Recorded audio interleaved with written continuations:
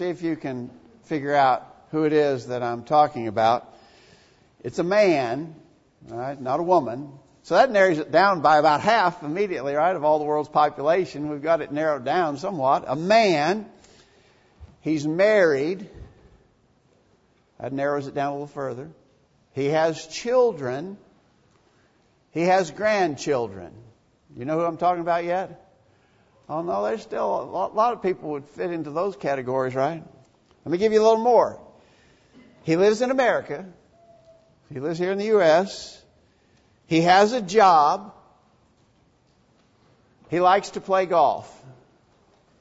You figured out who I'm talking about yet? Well, there's still a lot of people would be fitting those descriptions.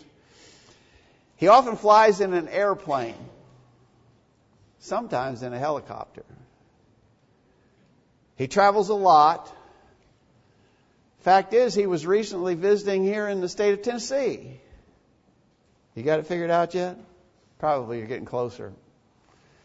He lives in a big house in Washington, D.C. He holds elected office. You know what I'm talking about, don't you now? I finally have identified him enough that you can recognize I'm talking about President Trump. All those descriptives, and probably a whole bunch more that you could imagine would fit President Trump. But I'll tell you, each one of us has a lot of descriptives that would apply to us as well. Every individual does. There are things about you that stand out. Unique and important features and characteristics that you possess that identify you as the person that you are. Today we want to talk about this idea of identification and identifiers of individuals, but we want to do it relative to our lives as Christians. Christians are identified in specific, unique ways. And as we discuss these ways that Christians are identified, I think we'll also be highlighting the kind of lives that we are supposed to live. These are important aspects of the type of life that we're expected to live as Christians. We'll pursue that here in just a minute. We stopped just briefly on this very beautiful Lord's Day in Middle Tennessee to say thank you for being here. Thanks for your presence and your participation in what we are doing. We think this is the most important thing that we will do today or this week, coming together to worship and honor and glorify our God. Thanks for making it a priority and for your presence to be here and participate. We welcome our visitors, as Dan already said. We're glad you came our way. As always, we invite your questions. If there's anything that is said or done that you do not understand, or maybe even the possibility that you could not agree with something that is said or done, just say a word. Because we feel a duty, an absolute obligation to show from the Bible why we're doing what we do. We're not doing this because it's our personal preference. We're doing it because we believe we're following the Bible pattern as we worship and serve God. And so if you have questions, by all means, please ask them. So how are Christians identified in the Word of God? What are some of the things that are used to show the nature and character of Christians? Well, Christians are identified as sheep in the Lord's flock. We aren't nearly as closely associated with sheep and shepherding as would have been so in past generations and in other places. But I think we know well enough that sheep are the kind of an animal that demands, necessitates very close attention and guidance and direction. They're dependent upon that thing, much more so than other kinds of animals, even farm animals. Sheep need to be shepherded. They need to be guided and protected. They are very susceptible to predators. And so there has to be some close oversight, some caring concern and guidance given to sheep. And that may be the very reason for the analogy being drawn, that we as the people of God are sheep in His fold. In John chapter 10, beginning verse 14, Jesus said, I am the good shepherd, and I know my sheep, and am known of them. Now that text goes on where He's building upon that idea. He's the shepherd, and we are His sheep. And you get down to verse 27, it says, my sheep hear my voice, and I know them, and they follow me. Notice the stress on following the shepherd. Jesus is the good shepherd. He said, I am the good shepherd. We are the sheep and we follow Him. We have to follow the guidance that the Lord provides for us if we're going to reap the benefits of this relationship thus described. And so the conclusion we would draw from the fact that we are identified as sheep in His fold is that we need to follow Him.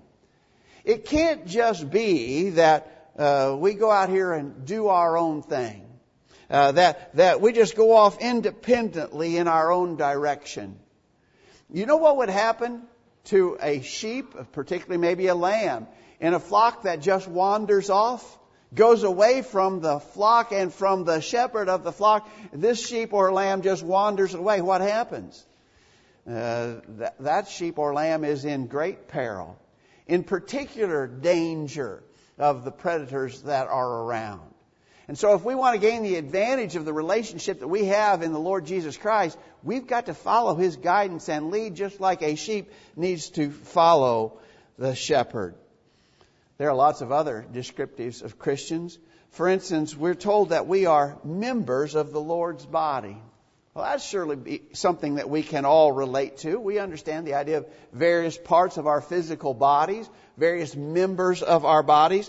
In Ephesians chapter 1, verses 22 and 23, God hath put all things under Jesus' feet, gave Him to be head over all things to the church, which is His body. Notice the church is His body. So those of us who comprise the church of our Lord and Savior Jesus Christ are referred to as the body of Christ. Colossians 1 verse 18, Jesus is the head of the body, which is the church. Now, get this. We are members of His body. Okay. Now, what if in your own case, you had a physical body member that wouldn't do what your head was telling it to do? Notice, Jesus is the head of the body. And so the head directs the affairs of the members of the body, right? But what if you had this member of your body, say it's your hand, and your hand will not do what the head is communicating that it should do? The hand just simply won't respond. Maybe it acts spastically on its own. Maybe it won't respond or act in any way at all. Maybe it's just completely unresponsive to the signals being sent to it. Do this, do that. My hand won't respond. My hand is just sort of out here acting on its own independently. You know what I would do? You know what you would do if that was the case? You'd be running off to the doctor just as fast as you could to figure out what is wrong with this member of my body that won't do what my head is telling it to do, right? Now, make the application, obviously. We are not Christians so that we can just do as we please. Do anything you want. It doesn't matter. And in fact, God doesn't care. Jesus doesn't care. Do whatever you want. You can worship any way you please. You can serve in any way that you decide, because the Lord will accept anything you want to do. That doesn't fit with this storyline, does it? The idea is a head giving direction to body members. Jesus is the head. We are members of His body. And that being the case, it is a false view to suggest that we don't have to do what the head says to do. We have to respond to the head. If that's not the case, then there's something wrong with this body picture. If we're members of the Lord's body, we carry out the will of our head. Another picture that's painted in the New Testament of Christians is that we are citizens in the Lord's kingdom. I think that our appreciation for the notion of citizenship is often taken for granted in this country. How much lately have you thought about your citizenship as in the United States of America? Probably not much. We don't think about that very much. I think it is more so in other places of the world than it is here, but we don't think about that much.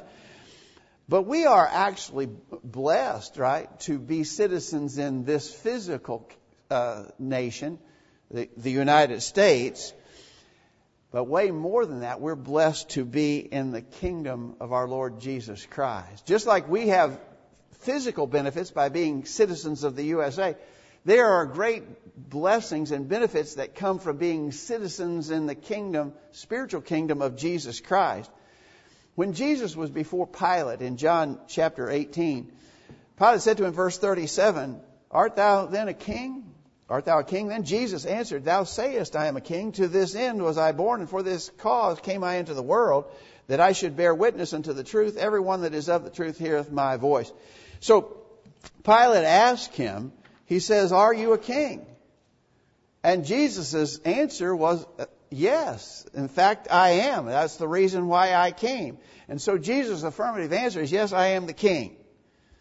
All right, now, if he's a king, then there is a kingdom, right? A king's kingdom is that realm in which he possesses authority to rule. Jesus has a kingdom, and we are in it. In Colossians 1 verse 13, he has delivered us from the domain of darkness and transferred us into the kingdom of his beloved Son. And so we are in the kingdom of King Jesus Christ. What do you do? If you're a citizen in a kingdom, what do you do?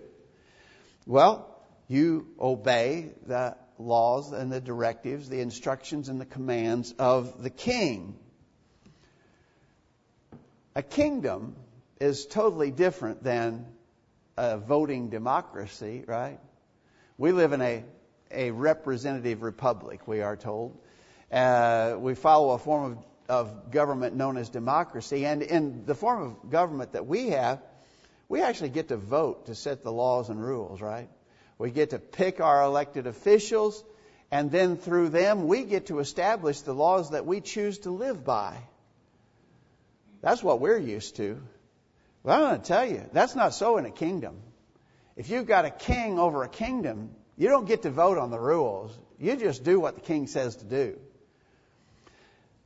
Some people have imagined that religion is a democracy of some sort, that we get to vote on the rules. And pretty regularly we hear about various denominational groups that hold their conventions and their synods. They have their councils where they come together, the leaders come together, and they vote on various issues. Told you before about, and you know about the episode we had a couple, 3 years ago where we interviewed a Presbyterian preacher from a church up in Nashville on our virtual Bible study. And he had just returned from the National Convention. And that denomination was voting on whether or not they should accept openly homosexual persons as clergymen in that denomination. They were taking a vote on a moral issue like that. Is it good or not? Can we do it or not? Well, they must have the idea that this is some sort of democracy. It's not. It's a kingdom. We have a king. He has all authority, and we must obey the king. Thankfully, the king is not some sort of horrible dictator. Well, I suppose he is a dictator, but he's a loving, beneficial dictator. The rules and the laws that he gives are for our good always. And so we are to obey the king. We're in his kingdom. That just follows if we understand that relationship. The scriptures also say that we are soldiers in the Lord's army. There are some here this morning, not all of us, but some of us here this morning have been in military service. But we understand, we have a good picture of what's involved if you're a soldier in the army. And that being the case, that you understand a soldier in the army, you can grasp the picture, the mental picture being drawn in the text that Logan read for us earlier from 2 Timothy 2, beginning verse 1. "Thou therefore, my son, be strong in the grace that is in Christ Jesus, and the things that thou hast heard of me among many witnesses, the same commit thou to faithful men, who shall be able to teach others also. Thou therefore endure hardness as a good soldier of Jesus Christ. No man that warreth entangleth himself with the affairs of this life, that he may please him who hath chosen him to be a soldier." So we're supposed to be soldiers. What does this tell you about the Christian life? You're supposed to be a soldier. Well, I would suggest to you that means that we endure hardships and we defend His cause as soldiers in His army. What do you do then? You're supposed to be a good soldier. You're not supposed to be just a soldier. You're supposed to be a good soldier in the Lord's army. What do? Do you bail out just as soon as things get difficult? When the going gets rough, do you just give up and quit? Is that what a good soldier does? You know, we've all heard stories about heroic acts of soldiers in battle, in the horrible scenes of battle. And they don't give up, they don't quit, and they do incredible, heroic things under terribly difficult circumstances. That's what a good soldier does.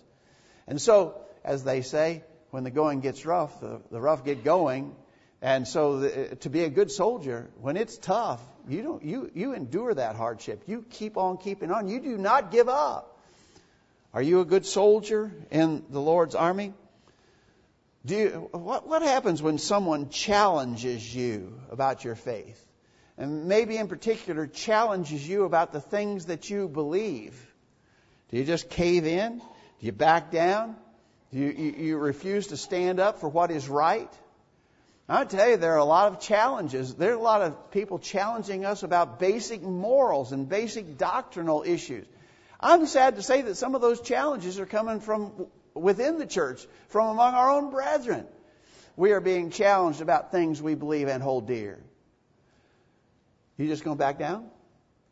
Or are you going to endure hardships and defend His cause? That's what a good soldier does. And we are to be soldiers in His army. We are branches on the Lord's vine. That's a pretty neat picture if you stop to think about it. And I'm sure you know the text I'm thinking of is in John chapter 15. In John chapter 15, Jesus said, I am the vine, ye are the branches.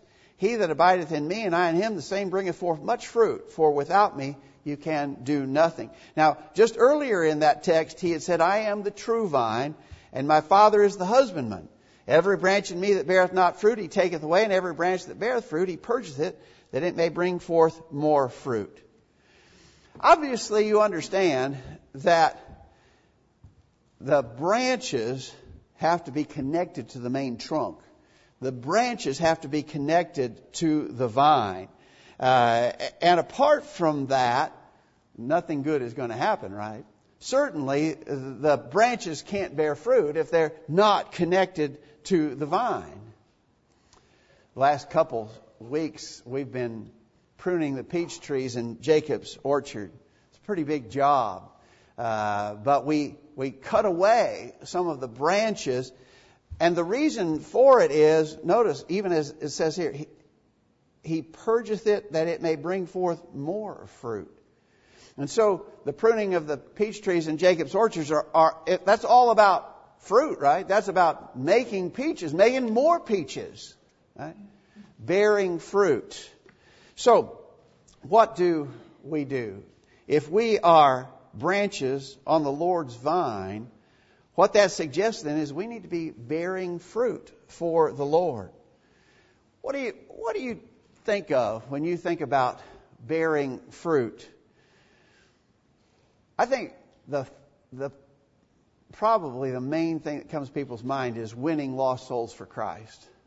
And I tell you, that's a very, very important kind of fruit bearing that we ought to be striving for. It ought to be a high priority for us all, collectively as a local congregation and individually as Christians.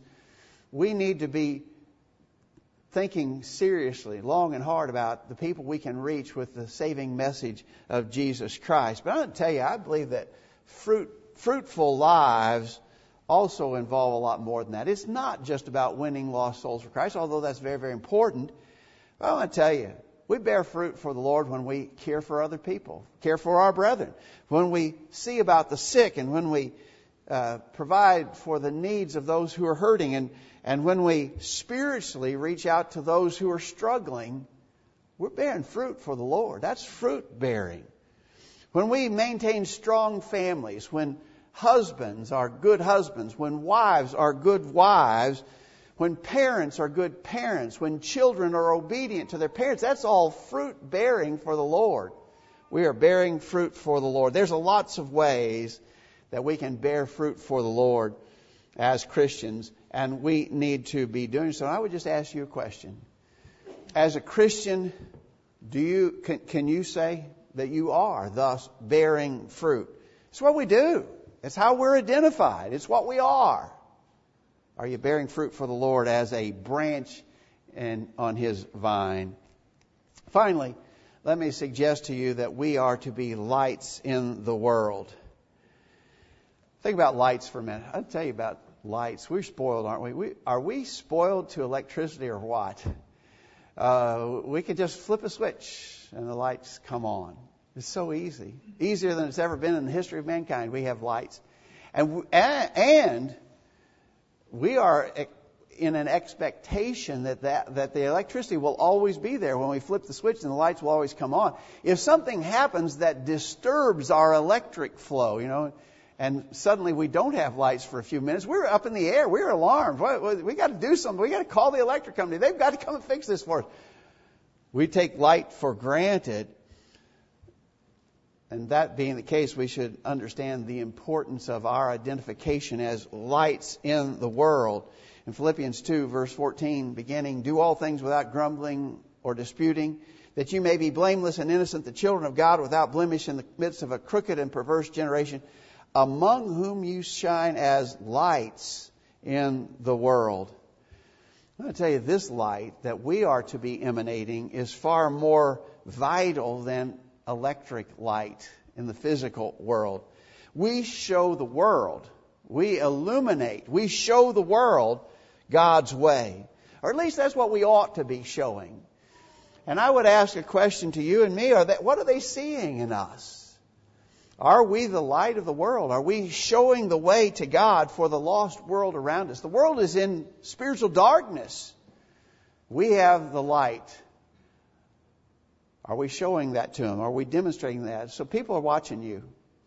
They're looking at your conduct day by day as you interact with people in this immediate community. They're drawing something from you. They're getting something.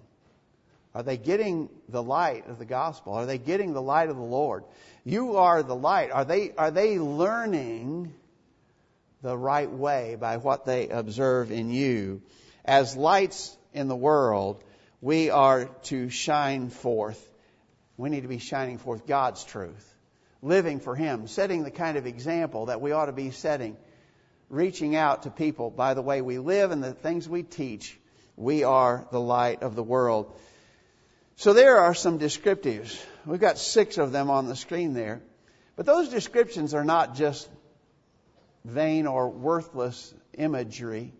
Actually, when you think about those descriptives, you see something about the way that we are to be living and conducting ourselves. As a Christian, think about your relationship with the Lord as a sheep in His flock, as a member of His body, as citizens in His kingdom, as soldiers in His army, as branches on His vine, as lights in the world. Are you living the way that these things would obviously imply you ought to be living? Something for us all to think about. And I would argue that these are all areas in which we can keep growing and getting stronger and stronger and better in these various ways. Thanks for your good attention to what we've had to say. We're going to end the lesson with a song of invitation. As we sing this song, we'll be asking you to think about your relationship with the Lord. Our lesson this morning has been primarily directed at those of us who are already Christians. So we speak to you first. If you're a Christian, but you realize you haven't been living the way a Christian should live, you need to pick yourself up. You need to repent of those wrongs in your life. You need to confess them. You need to get started again. If we can assist you in that way and pray with you and for you, we'll be glad to do so. Let us know. If you're not yet a Christian, we would urge you to make that decision without delay. And the simple gospel plan is hear, believe, repent, confess, and be baptized. If we can assist you in your obedience, or if we can study more with you, let us know while we stand and sing this song.